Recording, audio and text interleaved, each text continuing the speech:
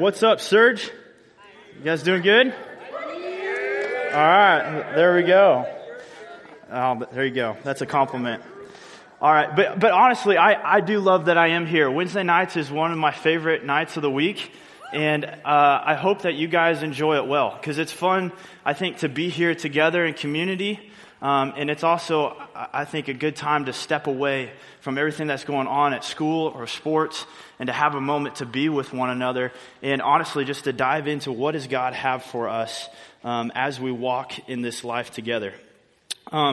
So I played a game for the first time in college, and some of you have probably played it because I've heard rumblings of it, but it's a game called Hostage.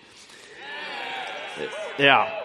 And let me put a few things out there first. One, it's not kidnapping. Two, it's voluntary, meaning you play the game by your own will. And you drop them off in safe places. You don't put them in harm's way. But anyway, with this game, just for clarity on how to or ease, I split into teams of 4. So you have 2 teams of 4. And 2 people on one team, they're the hostages, okay? The other person is the navigator. The other person is the driver. And what you do is you switch hostages, and then you have 10 minutes to jump in a car, blindfold their hostages, drive them around town and confuse them on where they're at, and then drop them off. Once they're dropped off, then now you are in search of your team and where they're at. And so the key is you can't use GPS. You can't use like Google Maps to figure out where you're at. You call and you try to describe your surroundings and where you're at, evaluate where I may be in the city of Topeka, and then you communicate that to your friends. And so for some of us, you might be like, okay, that would freak me out. I'm not playing that game. For others, you might be, that's an adrenaline rush. That's fun. And then others of you might be indifferent, right? So, but if we were to kind of take that kind of feeling and apply it to our life, if we had to evaluate where we're at in our life, or especially with where we're at in our relationship with God, we want to be sure where we're at when it comes to our standing in our relationship with God. And so this is the exact reason why John is writing to us. He's writing to believers so that we can know that we are in Him, that we have a relationship with God. And so the whole purpose statement in John is that we would know that we have eternal life, that we can have confidence that I am a child of God. And so really what I think this passage is going to do for us tonight, if we can be honest with ourselves and we can allow God's word to work in our lives, what it's going to be like a mirror that reflects into our life, and it's going to show us not only who we are, but whose we are. And it will confront in some ways, but I think it'll be a reminder, and it'll also show you, where am I truly at in my relationship with God? And that's what John wants to accomplish. And I know it's God's heart as well, that He doesn't want to leave us in the dark. He doesn't want us to just have to figure this thing out on our own, but He gives us His word to be a lamp unto our feet, to show us how we are to live for Him. And so if you guys have a Bible or on your notes or on an app, we're going to be in 1 John chapter 2, 28 and 29, and then chapter 3, verses 1 through 10. And so I'm going to read the first section, and then we'll kind of walk through it if it sounds good. So starting in verse 28, he says, "And now, little children, abide in Him, so that when He appears, we may have confidence and not shrink from Him in shame at His coming. If you know that He is righteous, you may be sure that everyone who practices righteousness has been born of Him. See what kind of love the Father has given to us, that we shall be called children of God, and so we are. The reason why the world does not know us is that it did not know Him. Beloved, we are God's children now, and what we will be has not yet appeared. But we know that when He appears, we shall be like Him, because we shall see Him as He is. And everyone who thus hopes in Him purifies himself as He is pure." All right. And so the question that you guys need to think through is like, whose am I? Whose are you? And so as we dive back into verse 28, it says, "And now, little children." So he's just referring to those who are young in their faith. And last week, if you remember, Amy talked about what it meant to abide in Christ. What it means to abide in Christ is that I'm going to continue in Christ. I'm going to stay in Christ. I'm going to remain in Christ. I'm going to make my home in That's where my heart is going to rest. It's not going to rest in the things of this world. It's going to rest in Christ. And so there's a purpose to that. And he says, so that when he appears, we may not shrink from him in shame at his coming. So what he's saying is when he appears, do we know that Christ is going to come again? Yes, we do.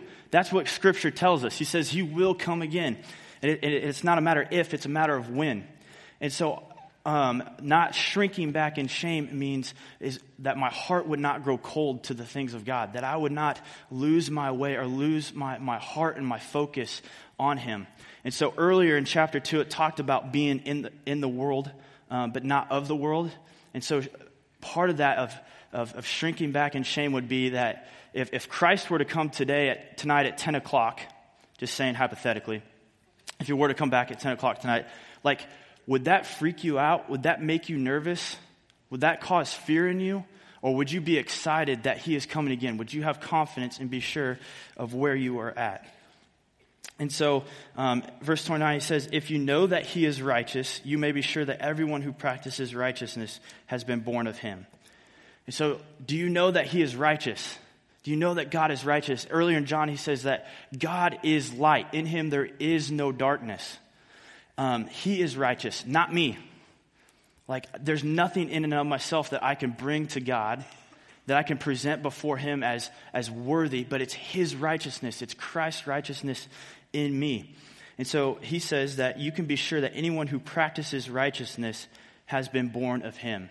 So what does it mean to practice righteousness? Well, if you, like any sport, if I'm going to practice and I'm taking swings at batting practice, or I'm on the soccer field every single day, what you're kind of hinting at is that you're not there yet. You're not a more than a professional athlete, right? So what you're doing is you're pursuing a goal. You're pursuing this lifestyle. You're pursuing because you're not yet there. And so as a Christian, we know that we're not yet who we want to be in Christ. And one day we won't completely be who we want to be until we're with Jesus. So what it means to practice righteousness is that that I would have a life that is devoted, pursuing God, is pursuing holiness. And what that means is that as I read and as I look over God's word, that I'm not merely just storing it away as knowledge, but that I want his word to penetrate my heart so much so that it changes my life. And that as I pursue righteousness, I'm cutting off the sin in my life. I'm cutting off the things that I once was, and now I'm pursuing this new life that God has given me. And so you can be sure if you practice righteousness, he's saying that's evidence that you know God. Because I can't practice righteousness if Christ is truly not in me. I can't do that in and of my own strength. And so he says, if you practice righteousness, if you're truly practicing righteousness, then you have been born from him. You have a relationship with God. And so he continues in verse 3, and I love this. I love this part, or chapter 3. Because right as he's thinking about that we have a relationship with God, John begins to get kind of like overwhelmed at the thought that I have a relationship with Jesus. And then he says, see. He says, see what kind of love the Father has given to us that we shall be called children of God. And it's not just to see. He takes it a step further. Actually, a more accurate representation of this is that we would behold. Like we would take in the love of God, that it would not just be something that we see and observe, but it would be something that sinks so deep into our soul that it completely changes every motivation that we want, every motivation that we have. And so this see here is to look upon the love of the Father, that we shall be called his children. And this love is agape. That's the Greek word for this kind of love, which means that it's an unconditional, sacrificial love. A love that was moved to action. A love that went so far that knowing that a love that went so far that God created us. He created me knowing that I would sin, that I would fall from him, that I would pursue darkness, but in his love, he would pursue me, seek me out, send a Savior, Jesus, to die on the cross for me and restore the relationship that I had broken with God. That's the kind of love that God would go to see that we would become his children. And so what he means that we become children of God. That's just simply adoption. So that's talking about how we have been brought into the family of God. And so I want to give us a picture of what we were like before we were adopted. What this was saying before our adoption. And so I'm not adopted, but I'm sure there's a couple of you in here who are adopted like right now. Like you've had a family who has brought you in to be their own and has paid a cost to bring you in, right?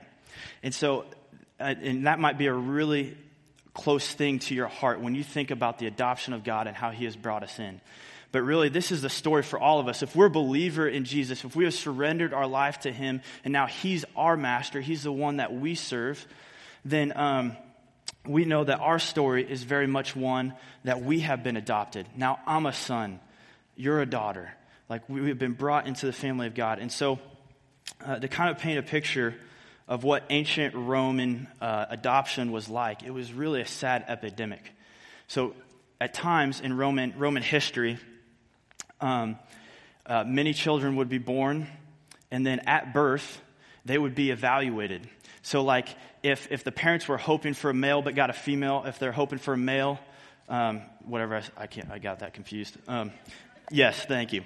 So, or it was a baby that had a defect, right? Like something was wrong with it. Or maybe the parents just didn't want the responsibility of having a child. They would reject that child and disown them. So they would take that child and literally place them on the streets to be left to die or to be adopted by someone else.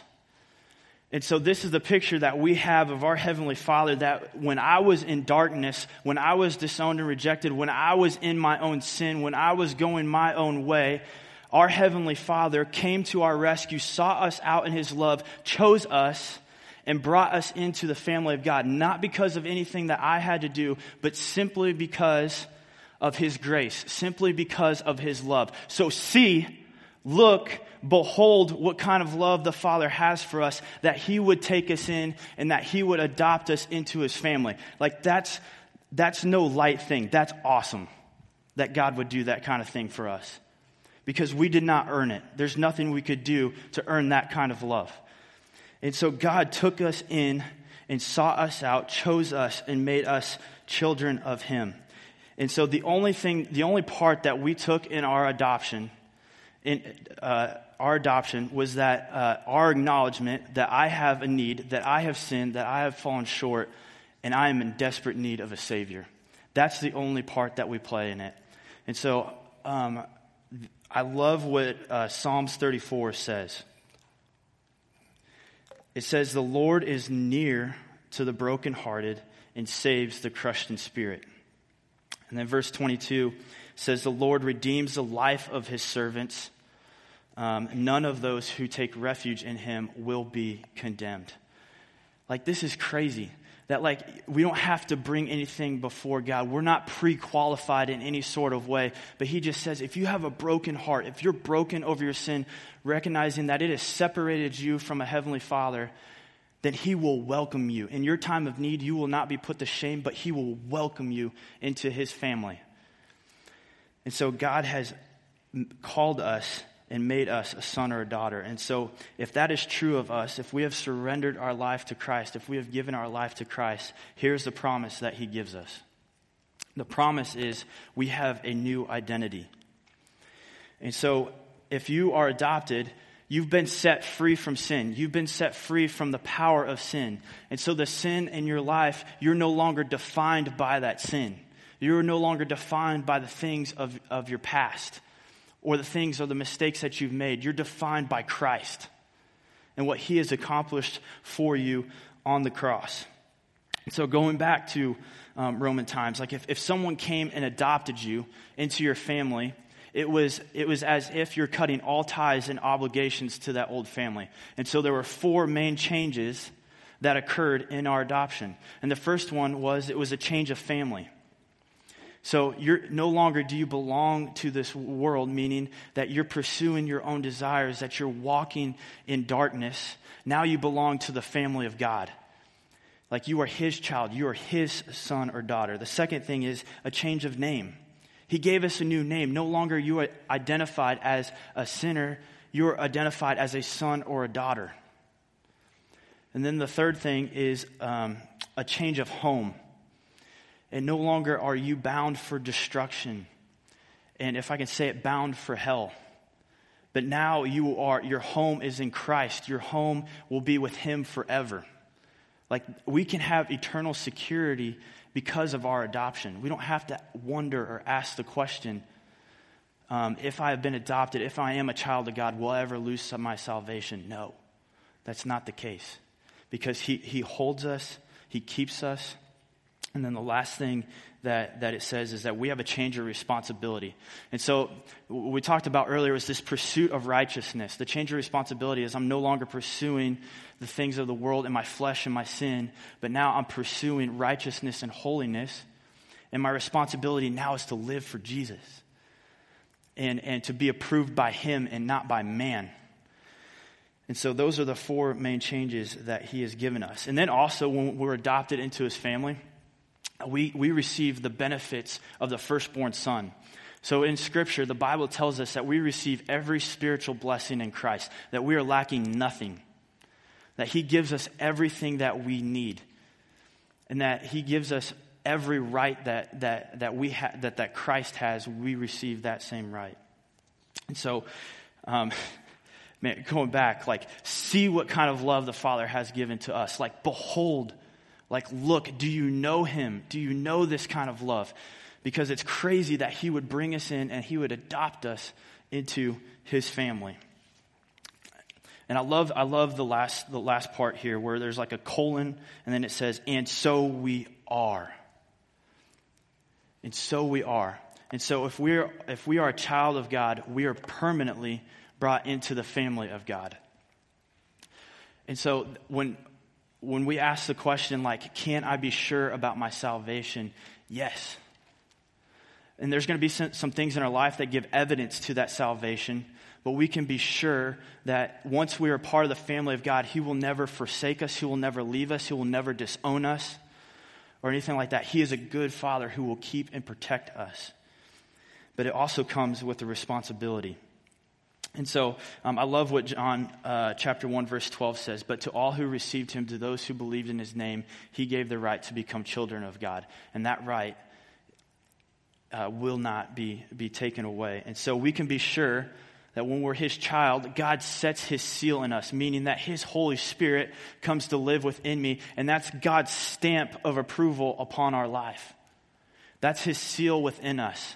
And then no longer am I wanting or do I desire or want to live for the things of the world? Now I want to live for Jesus. Like he's completely redirected and turned my life around. And so see what kind of love the Father has given to us, that we shall be called the children of God. And so it's also a call to remember. For those of us who are in Christ, those who believe, we're to remember that kind of love, that God has made us his children. And so continuing on in verse 2, he says, Beloved, we are God's children now, and what we will be has not yet appeared, but we know that when he appears, we shall be like him, because we shall see him as he is. And so this is an awesome verse, because he's stating the fact that we are God's children.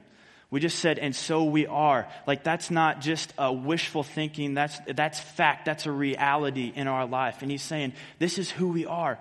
And we can rest in, I even find comfort in, that I'm not who I ultimately want to be in Christ. And I hope that as I stand here today, that I will not be the same Ryan as I will be a year from now.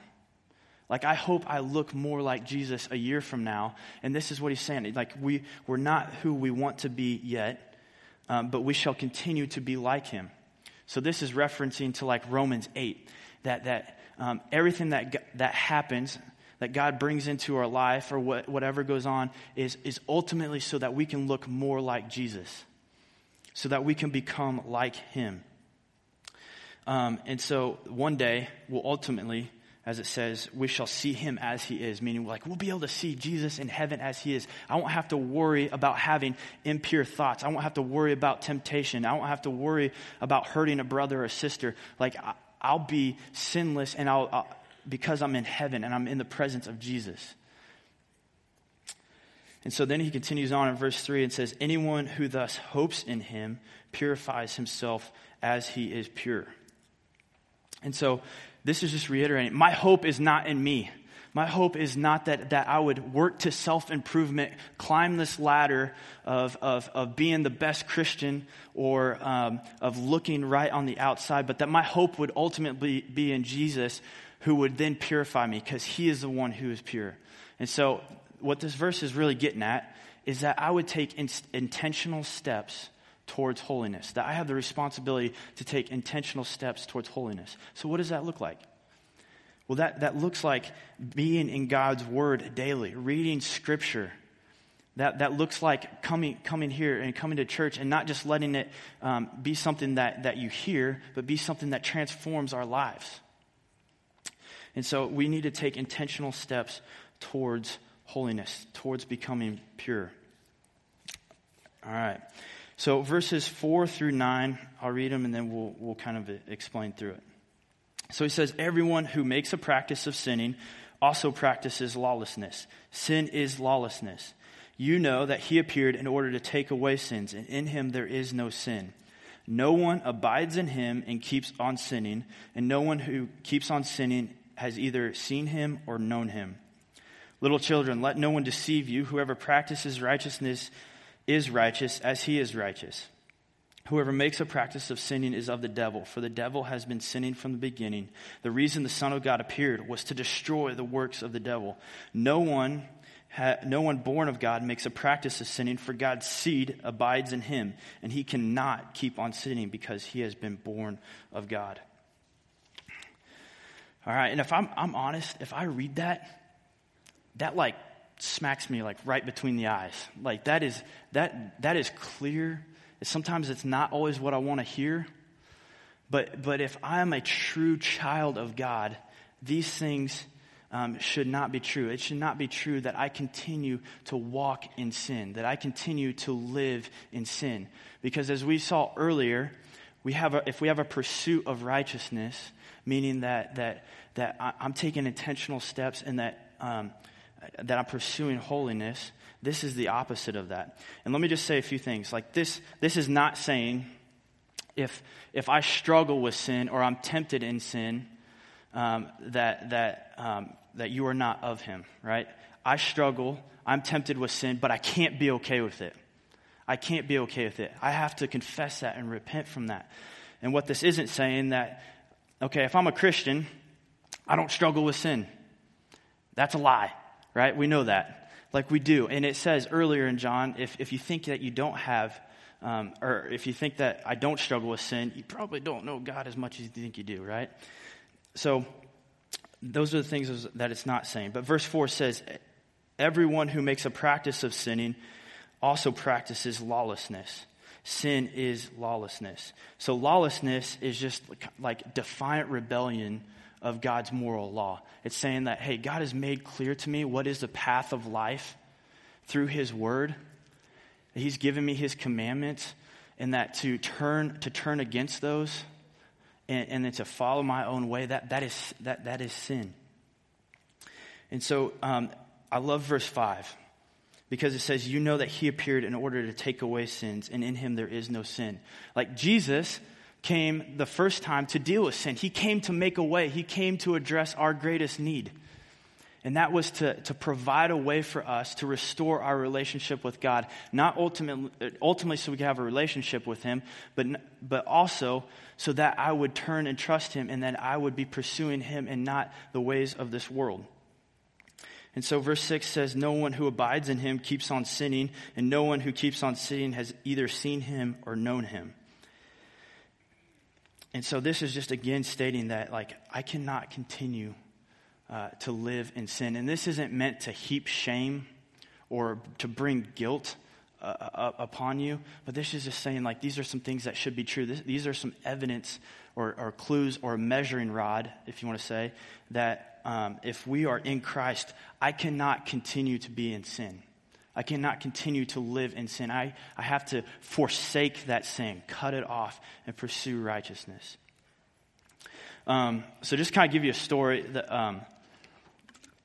to maybe help illustrate this a little bit better. So I love to cook chicken, or I love to barbecue. And so the other night I was going up to barbecue some chicken, and I open up the grill, and I look in, and something doesn't look right. Okay? There are mouse turds all over it. All over it. Okay? I did not continue to grill. I stopped. I was like, I'm not about to cook chicken on this grill because there is mouse droppings everywhere on it, right? And so I quit. I haven't grilled since. And then the next step that I took is I declared all-out war against the mice. Okay? So I set up traps everywhere. I even put honey butter on a trap thinking that would get a mouse. I haven't got one yet. So, but I put traps everywhere, and I'm determined to make sure that they're gone before I continue to grill again.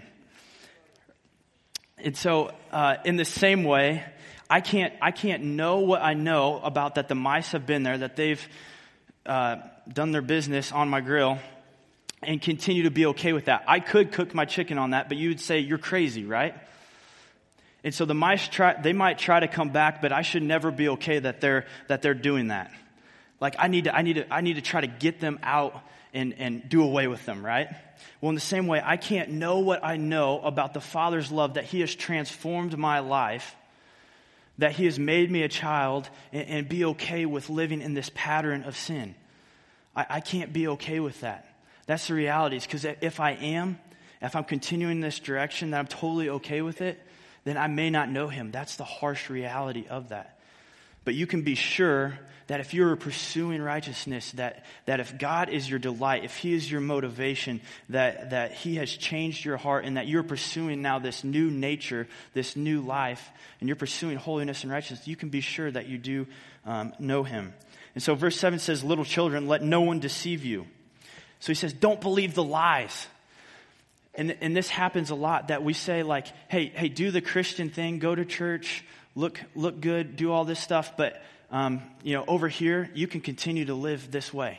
You don't have to be a Christian and put to death the sin in your life. He's saying, no, don't believe that lie. That's not true. I should never be okay with my sin. I should be confessing and turning away from it. And so what's our way out? I experience temptation. I feel like I experience temptation all the time. What's our way out? And I think 1 Corinthians 10:13 helps us a lot with this. It says, no temptation has overtaken you that is not common to man. God is faithful, and He will not let you be tempted beyond your ability, but with the temptation, He will also provide the way of escape, that you may be able to endure it. And so there's no temptation that is too strong for you. Actually, God is so faithful that He has given you a way out. And so a way out could be texting a friend, could be texting or calling a leader. A way out is going to God's Word and hiding God's Word in your heart, so you're not more likely to actually go in that way of sin, that you're more likely to put that behind you and run towards righteousness. A way out could be at that moment praying and asking for God's strength to help you in those moments. And so God has provided a way out for us. And so we can resist that. And I know it's hard. But we can do it through the work of God's Holy Spirit within us. And then he says, whoever practices righteousness is righteous as he is righteous. Whoever makes a practice of sinning is the devil, and the devil has been sinning from the beginning. The reason God, the Son of God, appeared was to destroy the works of the devil. No one born of God makes a practice of sinning, for God's seed abides in him, and he cannot sin. All right, God's seed that abides in us, that's his Holy Spirit. That's God's word. That's what he had. That's that stamp of approval in our life. That's God's seed working through us. Is now that it's his love and what he has done for us that compels us to want to live for him. That's what 2 Corinthians 5:14 says. It's for the love of Christ that compels me. It's what moves me to want to live for him. And he says, we cannot keep on sinning. I have to forsake the sin in my life.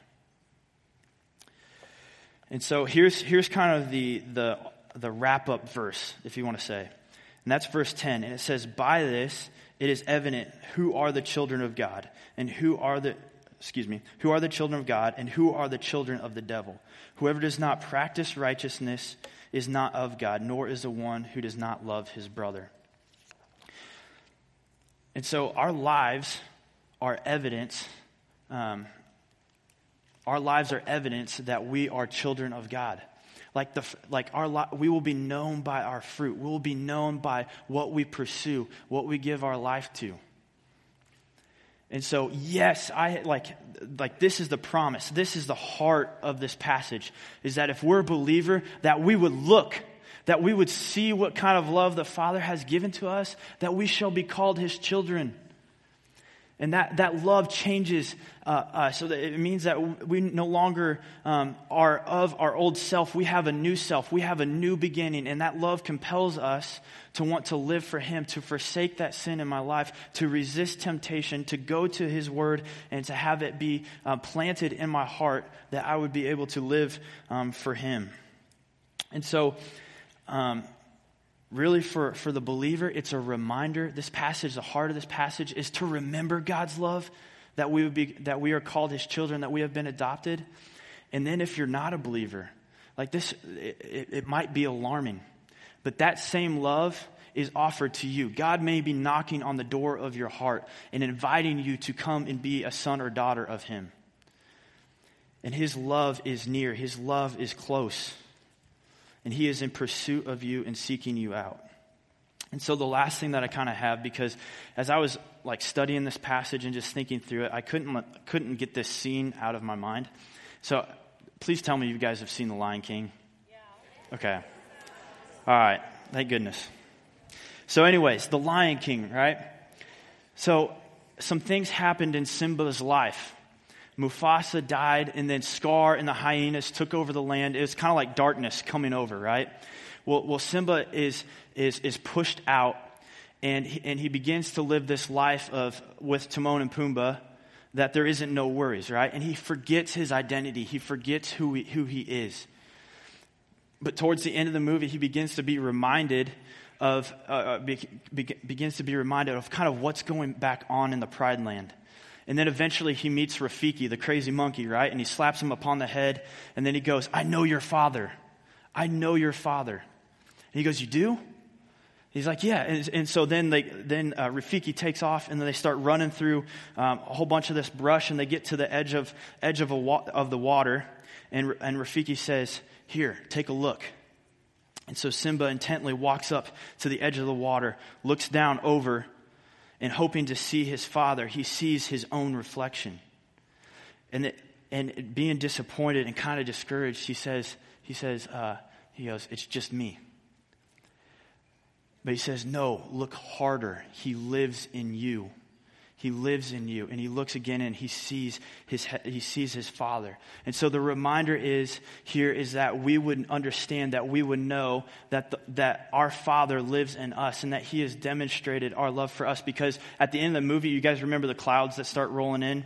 And Mufasa goes, remember who you are. Right? He says it like 3 times. Remember who you are. Well, the heart of this passage is that we would see, that we would know, that we would behold, that we would remember the love of God, that he would invite us, that he would seek us out, that he would adopt us into the family of God. And so, I don't know about you, but a lot of times I need that refresher. I need that refresher to remember God's love that would compel me to live for him. And if you don't have a relationship with God, that love is near. Jesus died on the cross for you as well. And he's asking you and inviting you to be a part of his family. And so his love will move us to want to live for him. All right. You guys pray with me? Father, we thank you so much for your love. God, I pray that we would not just see, we would not just behold, but that we would truly know your love. God, that we have been adopted, that we are your children. And God, from our adoption, we no longer want to live or desire to live for ourselves, but we desire to live for you because your love is so great. And God, I pray that if there's someone in this room, God, who you may be knocking on their heart, you may be stirring something up within them, Lord, if they do not know you, I pray that they would surrender to you. God, that they would just say, they proclaim in their heart that you are their Lord and Savior. And God, I ask that they would, God, just forsake their sin and place their trust in you, God, because your love is so great. And God, we thank you for that reminder. We thank you for your word, that we can know whose we are, and we can be confident in our adoption in you. And God, it's in these things that we pray. Amen. All right, we're going to get a small group now, but let me just challenge you with this, that